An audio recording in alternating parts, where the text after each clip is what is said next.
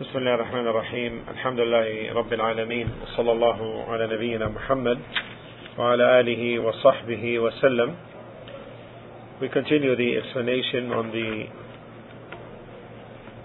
topic of Salah described, and this case will focus upon the woman visiting or going to the masjid. If the woman asks permission from her guardian, and her guardian, if he is her husband, then he is her wali, and in this case her father or brother or uncle has no wilaya, no guardianship over her in the presence of her having a husband. And this is because the zawj is described as, quote, the lord of the wife, end of quote, as Allah subhanahu wa ta'ala mentioned in Surah Yusuf, chapter 12:25, meaning the leader. وَأَلْفَيَا سَيِّدَهَا لَدَى الْبَابِ, Sayyid. وَأَلْفَيَا سَيِّدَهَا لَدَى الْبَابِ. They both found her lord, meaning her husband, at the door. So, if she doesn't have a husband, then her father, and the closer and closer to her in relationship from her relatives. So she needs permission, she asks permission to attend the congregational prayer, and it is said that it is disliked, this is one opinion, it is disliked for him to prevent her,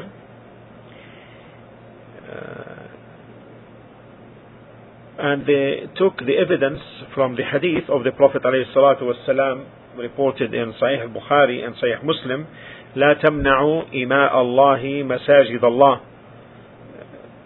do not prevent the slaves of Allah, masajid Allah, meaning to go to the masajid of Allah. So because this slave is not your slave, this is Amatullah, and masjid is not your masjid, this is the masjid of Allah.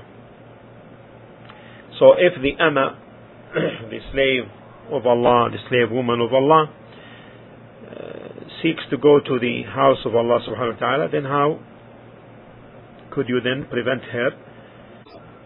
So this is one opinion. The second opinion is that some of the ulama mentioned that this is a prohibition, and the prohibition is forbidden, and therefore in principle the prohibition is a forbiddance, and therefore it is forbidden upon the guardian to prevent the woman if she intends or wants to go to the masjid to make salah with the Muslims. And this is the correct opinion. This is the correct opinion. This is supported by the evidence in the case of Ibn Umar radiyallahu ta'ala anhuma, may Allah be pleased with him and his father, when his son Bilal heard Ibn Umar mentioning this hadith, don't prevent the Imam of Allah, the masajid of Allah. He said, Wallahi lanamna'hun, by Allah we will prevent them. Why? Because he saw the fitna and the changing of situations. And Aisha mentioned, لو رأى النبي صلى الله عليه وسلم من النساء ما رأينا لمنعهن كما منعت نساء بني إسرائيل, where the Prophet صلى الله عليه وسلم, to see what we have seen from the woman in her times, he would have prevented them as the women of Bani Israel were prevented. And this is in Sahih Bukhari and Sahih Muslim.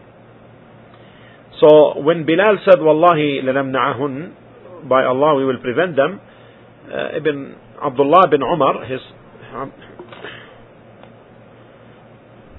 so when Bilal said, by Allah we will prevent them, Abdullah bin Umar insulted him severely. Never ever like that.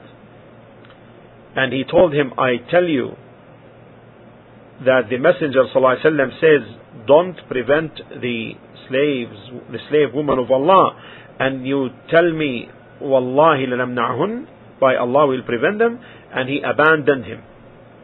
Because this is in direct opposition to the Messenger of Allah, and this is a great matter.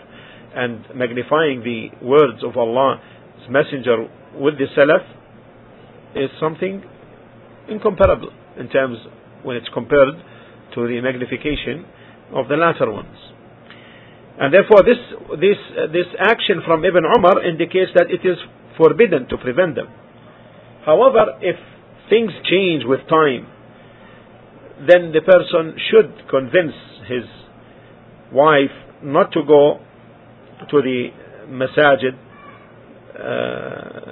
and in this way he would be safe from falling in the prohibition which the Prophet ﷺ forbade, meaning forbidding the woman to go to the masajid.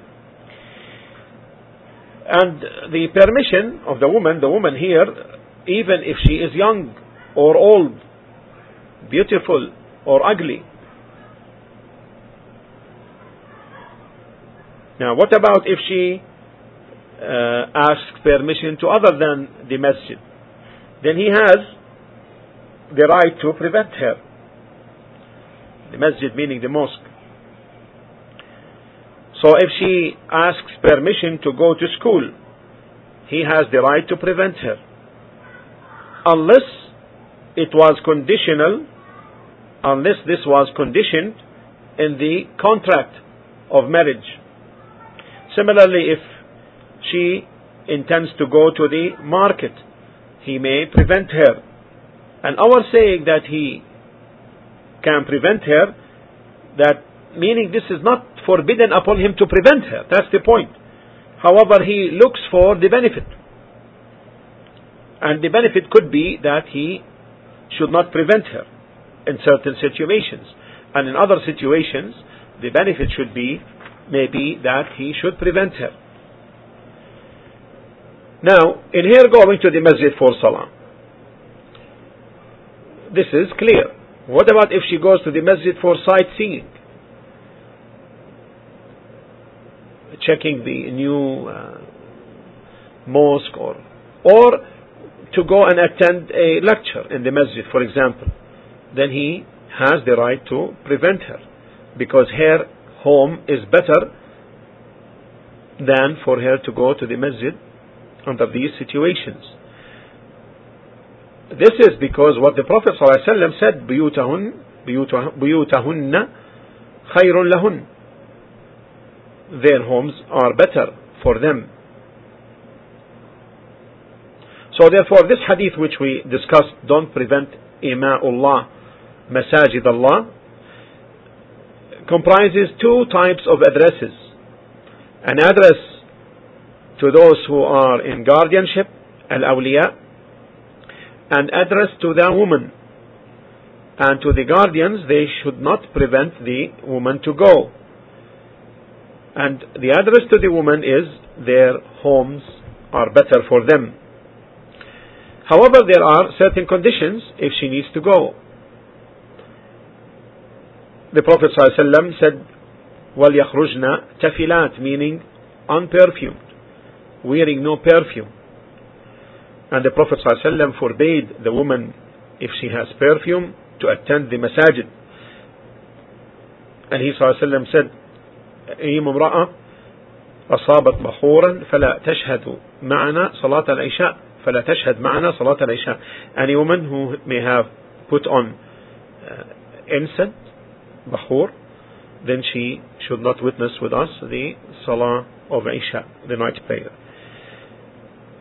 And they used to go to the masjid to pray al-Isha with the Prophet ﷺ and also Salat al-Fajr. So therefore, accordingly, the guardian, it is permissible for the guardian to prevent the woman to go to the masjid if she puts on the perfumes. Rather, he must prevent her in this situation, because the Prophet ﷺ forbade her to attend Salat al-Isha if she has perfume on.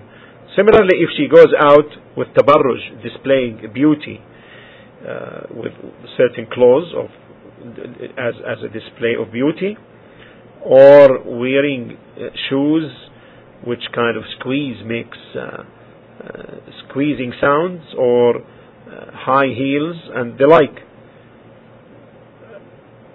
he has the right to prevent her, as he has the right to prevent her going with perfume, because all of this causes fitna for her and fitna for others.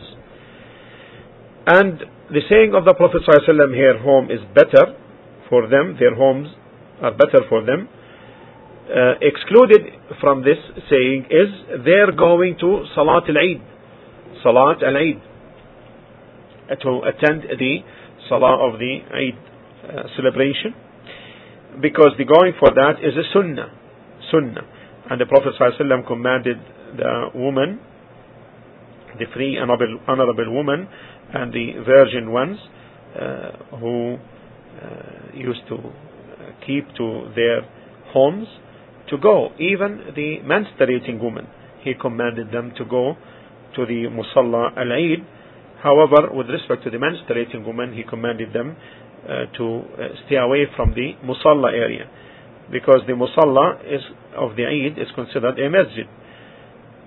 Nevertheless, she must not go out displaying a beauty nor having perfume on her, but rather she goes with tranquility and dignity, and without raising voices or laughing to her company, and without walking like men, but rather walks the walk of a female with shyness and dignity.